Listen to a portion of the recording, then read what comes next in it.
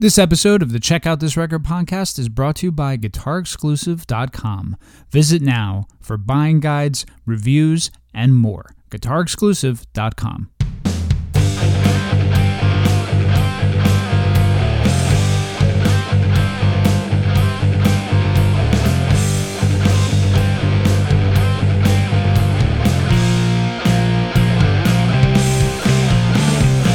Hello there, ladies and gentlemen. Welcome to the Rock and Roll podcast. Check out this record. My name is Frank, and today we're going to bring you some feast or famine over the Rivanna Junction.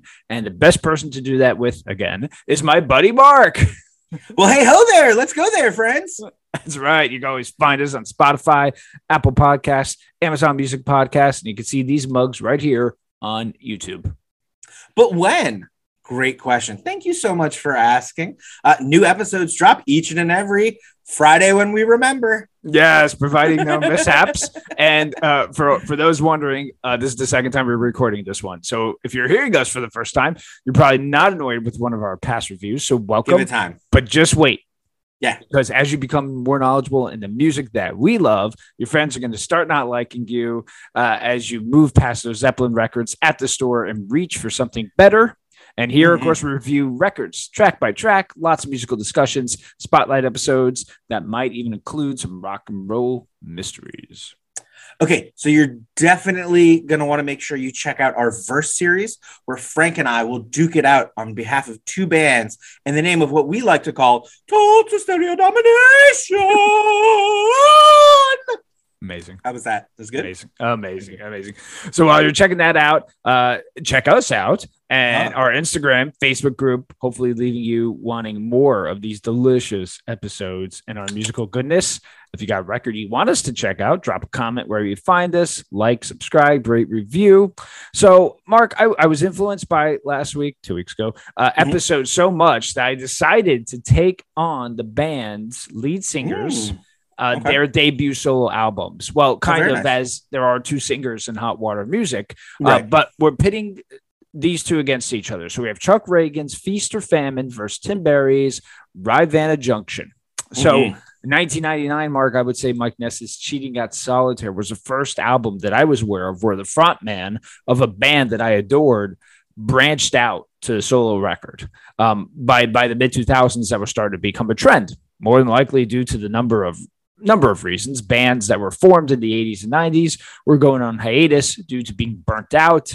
These singers were also approaching the ages where responsibility and family became a prominent factor in their life. So taking an acoustic guitar on the road presented an easier and manageable schedule, and the musical taste started to change. Did you say that last time? Mark, what was your reaction to these guys putting out solo records? Were you interested in them at the time, or were we too involved in our loud, fast bands where no one came to see? I personally forgot. For me, I liked this, but at the same time, it wasn't a focus because, like you, I was really into those louder and faster bands. But as I've been thinking about this, I think we got to remember, here we are, 2007 is the first record, 2006 for Rivanna Junction, 2007 for Feast or Famine. If you think back to like 2000, 2001, the folk punk movement is really getting off the ground. The Celtic punk movement is really getting off the ground. So the introduction of the more acoustic stuff had been happening, right? And it was kind of at that breakneck speed that kind of appealed to guys like you and I. But here we see the singers really starting to take it down and go back to a little bit more of true to style, if you will, a little bit more classic format into those folk and country backgrounds. And it wasn't something that maybe I appreciated as much as at the time as I do now. But looking back on it, it's interesting to see how, as things changed, right, as we got into that kind of odd, like Celtic punk, pirate punk, all that stuff. And then as the fad of that wore away, there was genuine roots to it. And you can see that these are two excellent examples of that kind of music still being there.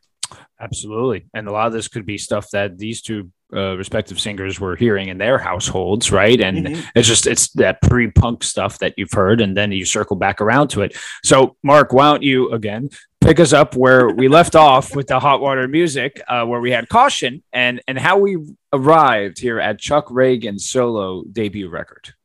Absolutely, my friend. So after 2002's Caution from Hot Water Music, they released their third album on Epitaph, The New What's Next, in 2004. And in late 2005, through No Idea Records, the band announced that they'd be going on hiatus following Chuck Ragan's departure, citing family reasons, quote unquote. While this was intended to, I didn't mean to laugh at his family reasons. Frank did something that made me giggle. Right. Well, this was intended to be a temporary hiatus. In 2006, the band announced that the hiatus would actually be permanent, but not. The remaining three members would then go on to form a band called The Draft, and in September of 2006 would release their first album, In a Million Pieces, which is a badass record. Oh, yeah. And in 2007, Chuck would go on to make his way to Mad Dog Studios in Burbank, California. I think I said that right. And record his debut solo album, Feast or Famine, released August 7th of 2007. Back to you, Frank. All right, I caught it. So on Feast or Famine, it is indeed a feast of really well-crafted songs. Ragan's rough voice is matched by the heavy-handed strumming of the acoustic guitar. This album starts extremely strong with songs like The Boat, For Broken Ears, California Burritos. The intricate lyrics on the song Like the Boat made me, and I think you, both fall in love with these tunes. Here are some lyrics. Some days were ripped, and torn away from the shore and tossed to a watery grave. We love that line. Set adrift in the depths of the drink. In the hands of the gods we curse. You can't help but picture Ragan on his boat as this sound plays as a backdrop. I could just see it right now. Burritos, of course, California Burritos gives us the folk punk with violin, and of course that you could just sing along to with at any bar. And it's important to note too that was actually a song from from Rumble Seat, which was Ragan and Chris Woolard. So there is a version of California Burritos under that moniker as well. This one is better. Absolutely. We get the full on banjo and on the very endearing Geraldine, which is about his mom, who's actually a traveling ventriloquist and would go around to perform at churches and prisons. Which is where most puppet acts happen. There you go. And the album then continues with a mixture of fast and slow folky songs. In Hearts of Stone, you not only feel the harmonica racing through your veins, but the sound of the wind between Ragan's strumming hand and the string, it acts just as an absolute cog in the arsenal. When I listen to this record, Mark, I always look at most records, but I'm talking about this one right now. I look at the cover, and in my mind, all these images are created in relation to the album art. What this album brings to me is those peaceful areas that Ragan finds on his boat and being in an open field while trying to sort out feelings of life, perhaps death, and everything that is wedged in between. The mixture of the gruff voice and the faster folk style really sets up Ragan for his solo albums yet to come. I give this album a 9 out of 10. Yeah. You know, Frank, it took me some time to wrap my head around this record. Here, Chuck gives us like modern American folk music, and it has all the dressing of what folk music was back in like the 40s and the 50s, you know, very rebellious and very heartfelt. You can feel the strings of every instrument just being pounded into submission as Chuck's gruff voice rouses Frank. Rouses. Very being rouses. I adore so many of these songs, but especially the B-side of this record. Yeah. Don't Cry, with its fast-paced strumming and understanding of the pains we each carry. Symmetry's slow but methodical pacing places you right on that rocking boat, staring straight up at the stars and asking yourself if you've given as much as you've taken. The raucous between the lines straps you to a locomotive as it hurtles through the hell of coming to age at war, both in the world and in your head. Hearts Made of Stone's message of freeing yourself from the bondage of the life you've been dealt by taking responsibility for it is timeless and beautiful. And The Grove is simply haunting with its pleas for mercy. And of course, Do You Want, Do What You Will, to close the album. It was really the only place such a heartfelt number could or should go. Absolutely stunning record. 9 out of 10. Definitely check out this record. Yeah, totally. Well, on to Tim Barry's debut. So after Over the James, Avail released 2 records on Fat Records, 2000's One Wrench and 2002's Front Porch Stories. On November 21st of 2006, Barry released his debut, Rivanna Junction, on Suburban Home Records. Now, Rivanna is a tributary of the James River, taking the tactic of what I mentioned earlier. The album cover, we have here Barry standing alone on a train tracks with the train tracks visible. So, you're getting some really heartbreaks right here. That was a wonderful tributary, Frank. Sorry, I just wanted to use tributary in a right. It's fun. It is. So Tim Barry walks a fine line between modern folk, folk, not folk. I don't know, whatever. You know what I mean? I do. Alt country and blasphemy on Rivanna Junction, all filtered through his sarcastic but loving heart, guitar, and voice. Trash inspiration opens with church bells tolling, and you're in for an emotional ride. Avoiding catatonic surrender. My tongue tied. I just had a really big pickle, and it's like messing with my tongue. Anyways, Avoiding Catatonic Surrender opens with Tim saying he hates this fucking song, a song he wrote while driving trucks for a living, while the darkness of his thoughts were all he had to keep him company on the road. That's it. Love and lust and lost. He contends with the madness of the world crashing around all of us while balancing it against the love and the irony of writing songs about all of that shit. Dog Bump is as classic of a folk tune as you'll ever hear, a tribute to his friend that's literally serving time for the actions he describes in the song. Really fantastic. There's a live cut of that on one of his live albums I highly recommend. Oh, it's so good. Church on Level Tracks is a heartbreaking lament for those who wander this world lost, looking for their place in it. Then you get the thundering strumming of Exit Wounds, cuts as deep as Tim Barry's lyrics of love lost and the lengths he'll go to move on.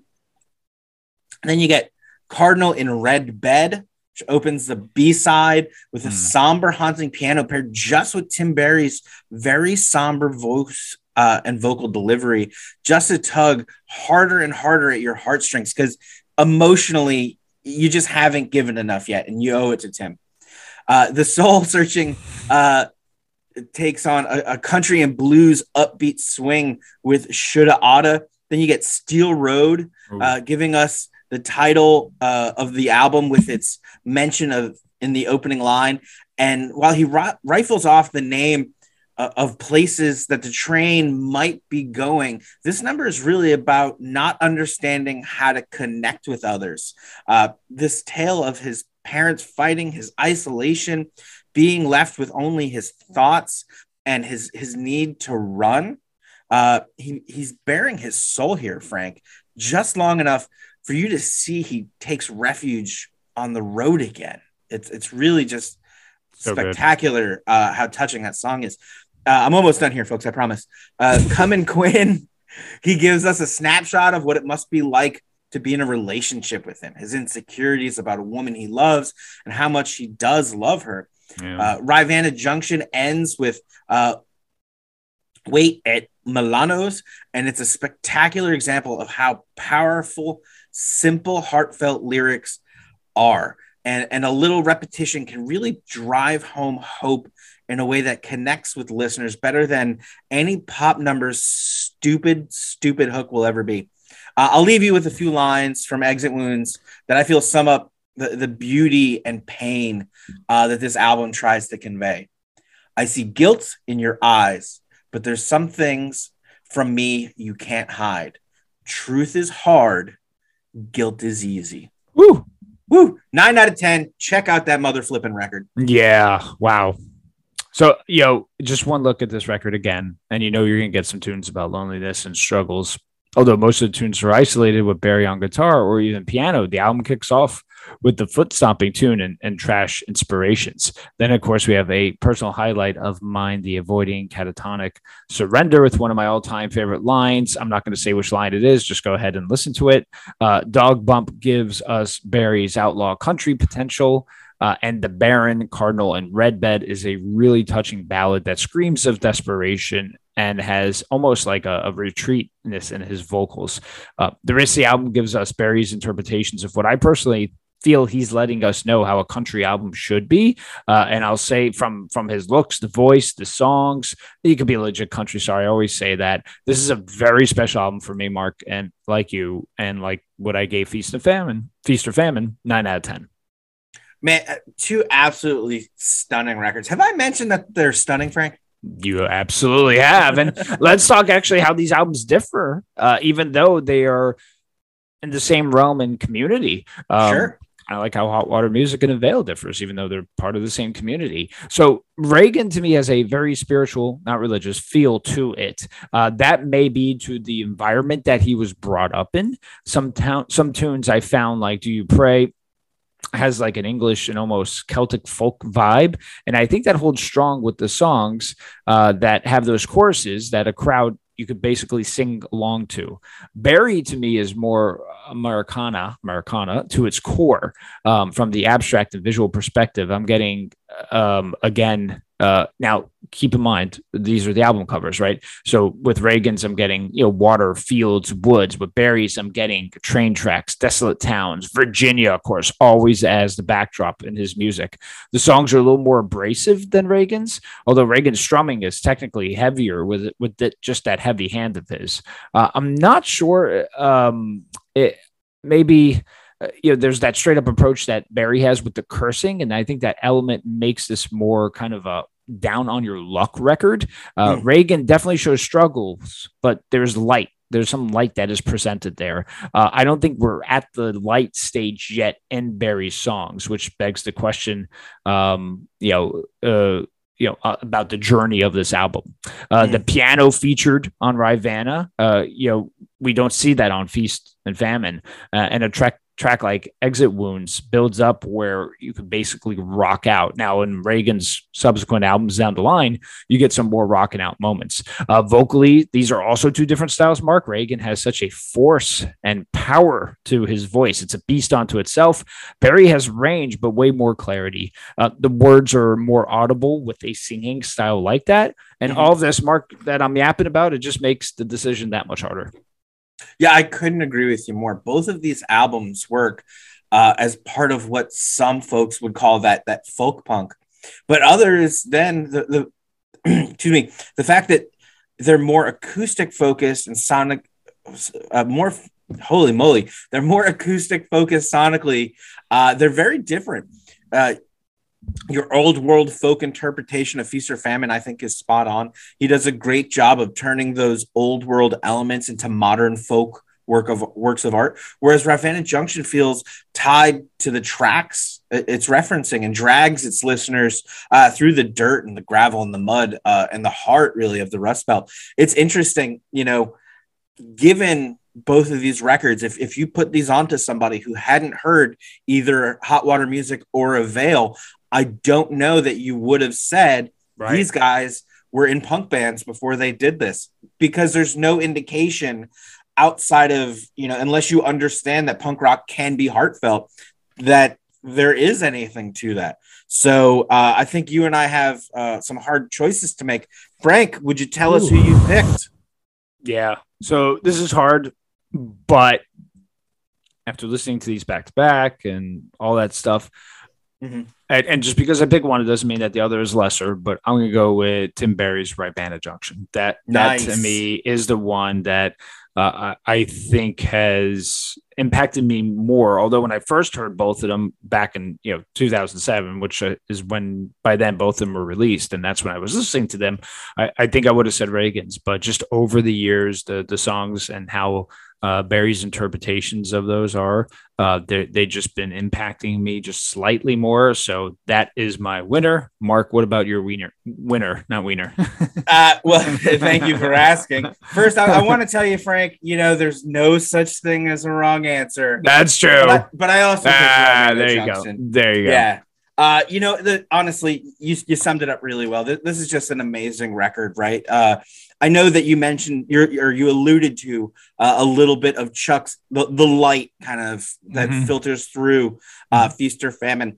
And that's great. It absolutely works for that record. But I think when you look at an album like Rivanna Junction and you take on all of the darkness that comes with it, basically like you put it on and a black cloud comes over you. It's perfect in that aspect. I don't want to say perfect. I feel like Tim Barry would punch me in the mouth for saying perfect.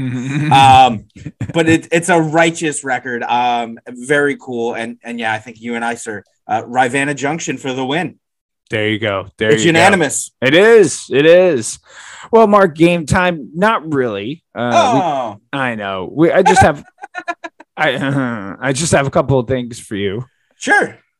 And please be a hot dog. Yeah, no, so it's not a hot dog. It's not a pickle either. I just had that really good pickle, man. It's so good. So we compared, two albums from two frontmen of bands, but maybe let's throw a little, let's put another quick kind of verses and how they compare and contrast with each other, just to get your thoughts. So I'll kind of throw them at you. So, we talked about Mike Ness's Cheating in Solitaire, right? Sure. So what if that was against like Frank Turner's England Keep My Bones? Like what's your thoughts around, man? What's your thoughts around that? Man, that's a great question. Both of those Mike Ness solo albums, both Cheating at Solitaire and Under the Influence, harken so much back to his country roots and to his, his love for, that cowpoke sound that he helped invent, and really takes it into this other direction. But on the other hand, you get Frank Turner doing that almost very traditional English folk. Yeah. And very moving, very, rich album that really focuses around death and mortality and how we deal with that. And the two albums are both very different in those kinds of ways. For me, I think I'm going to take Frank Turner on this one. Right. That was the album that Frank Turner stole my heart, and it's been a bummer listening to his music ever since because all those new albums suck. That's just me. If you like those records, it's fucking fine. You don't have to yell at me. Yeah. But no, I think for this one, Frank, I think I'm taking Frank Turner. Yeah, and two very different takes on those things, because like you said, Mark, that obviously in the title England Keep My Bones is such an album about England, and Mike Ness turned us on to a lot of the American side of stuff, and a lot of even slight rockabilly in that as well. So I think for that one too, as far as an album experience, I'm going to be taking. Yeah, I'll take England Keep My Bones as well. Okay, so a person who's been on Chuck Ragan's revival tour, not the one we saw, but he also released a solo record, and Tim Barry's been on the revival tour. So what if it was the solo debut by Brian Fallon put up against the Tim Barry record and the Chuck Ragan record? So 1, 2, 3. Like, what do you got going on there? Well, I think just for the ease of answering this question, definitely still Chuck. I'm still taking Rivanna Junction. But I think you definitely picked the better of the Brian Fallon albums. That's, short of that awful Mojo Hand song, and that song is awful, folks. Yes. But the first album's great. Other than that, it's a great record, and I think it harkens back. And I'm sure he'd be pissed about this. It sounds the most like you would expect of a Gaslight Anthem album of all of the records that he's done.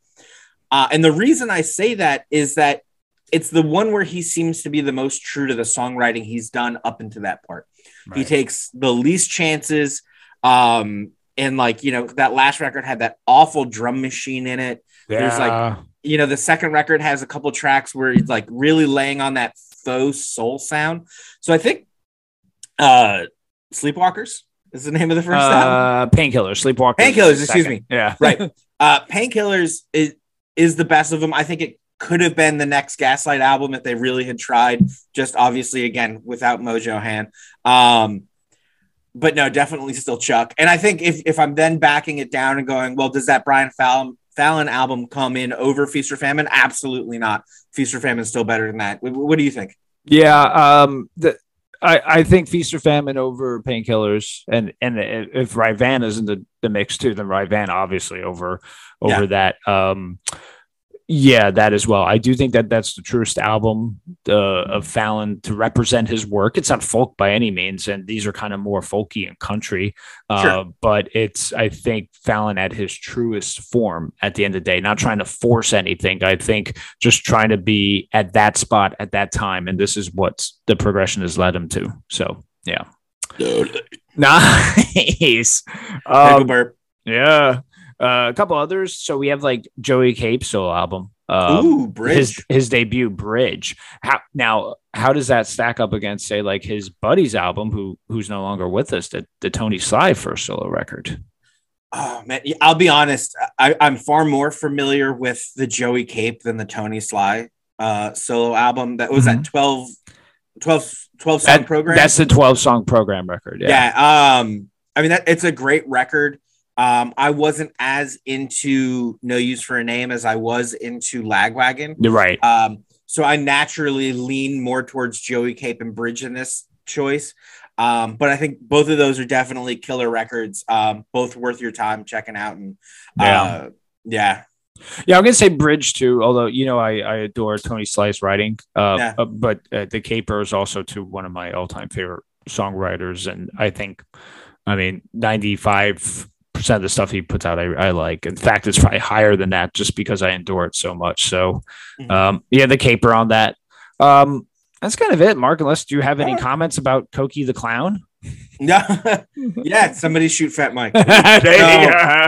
You shouldn't say that, right? No, probably not. You probably shouldn't say that. I mean, that dude has enough money. Stop giving him money. Like, honestly, none of the NoFX albums have been good. Cokie was terrible. That musical he put on about homeless kids, I want to believe that he meant to help somebody with that, but that thing was trash. The best part of Cokie was the big flower that just poofed the powder. That was probably the best part of it. Unless you were on the receiving end of it, yeah. Right. Well, watching that, yeah. Watching it, yeah. Oh man, good times, Mark. So why don't you tell us, pickle and all, what do we have for next week? Frank, I am so excited for this week's pick. I'm running out to the Carvel Creamery to grab a Fudgy the Whale ice cream cake so that you and I, sir, can celebrate the 40th anniversary of none other than Iron Maiden's Number of the Beast. Hell yes. And look, dude, check it out. I still get the sticker from when I bought it. Yeah, you did. Heaven $5.99. Oh my God. This bad boy's been in my collection for a long time. And let me tell you something. It's staying in there for all time. Man, I can't wait. All right. Well, it's going to be an exciting, can't wait to record it, which will be shortly. Thank you everyone for listening. We appreciate you stopping by. Remember, like, subscribe, rate, review, and remember, be safe out there, folks. Yes, do all that. But don't forget to say it with me now. Oh, my. Oh, hell yes. Oh, bye-bye. Bye-bye. Frank, let's do that a third time. Oh, it's so nasty.